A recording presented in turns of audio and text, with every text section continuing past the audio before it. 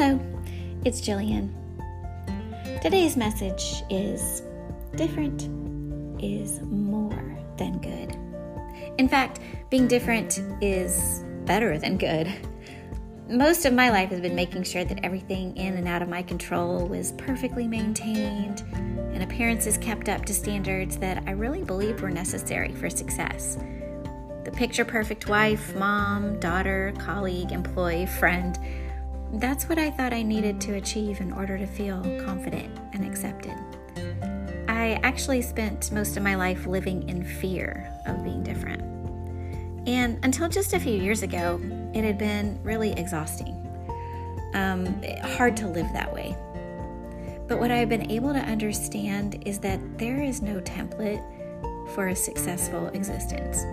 There is no available blueprint that can have specifics perfectly planned out and executed. It just doesn't exist. So what do? We muddle through life's havoc as we search for harmony. If we faithfully chase after wisdom and truth, we may just find the secret to it all.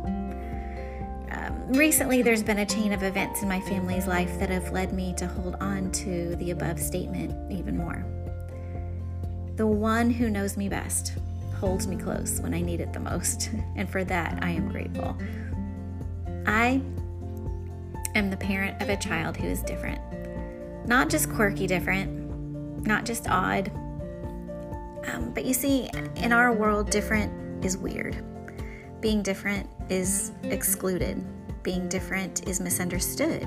Being different is frustrating. Looking back now, I know that I misread signals.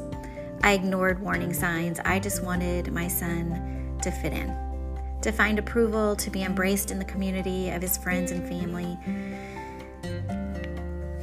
I'm here to tell you that my adult child has recently been diagnosed with a neurodiversity on the autism spectrum. And growing up, we knew he had some challenges. He had ADHD, exhibiting classic patterns. And so there were many other hurdles that we had to go over when we were younger and going through academics and school. And when he was younger, I really believed that the manifestations were there, but they didn't have a label. They didn't have a name. My husband and I, we knew he was different, and maybe often that didn't look or feel good to us, but we continued to love and parent pretty hard, especially in comparison with all of his peers who were meeting and exceeding standards of growth in school and activities, and I constantly looked for ways to keep him caught up, to be like them.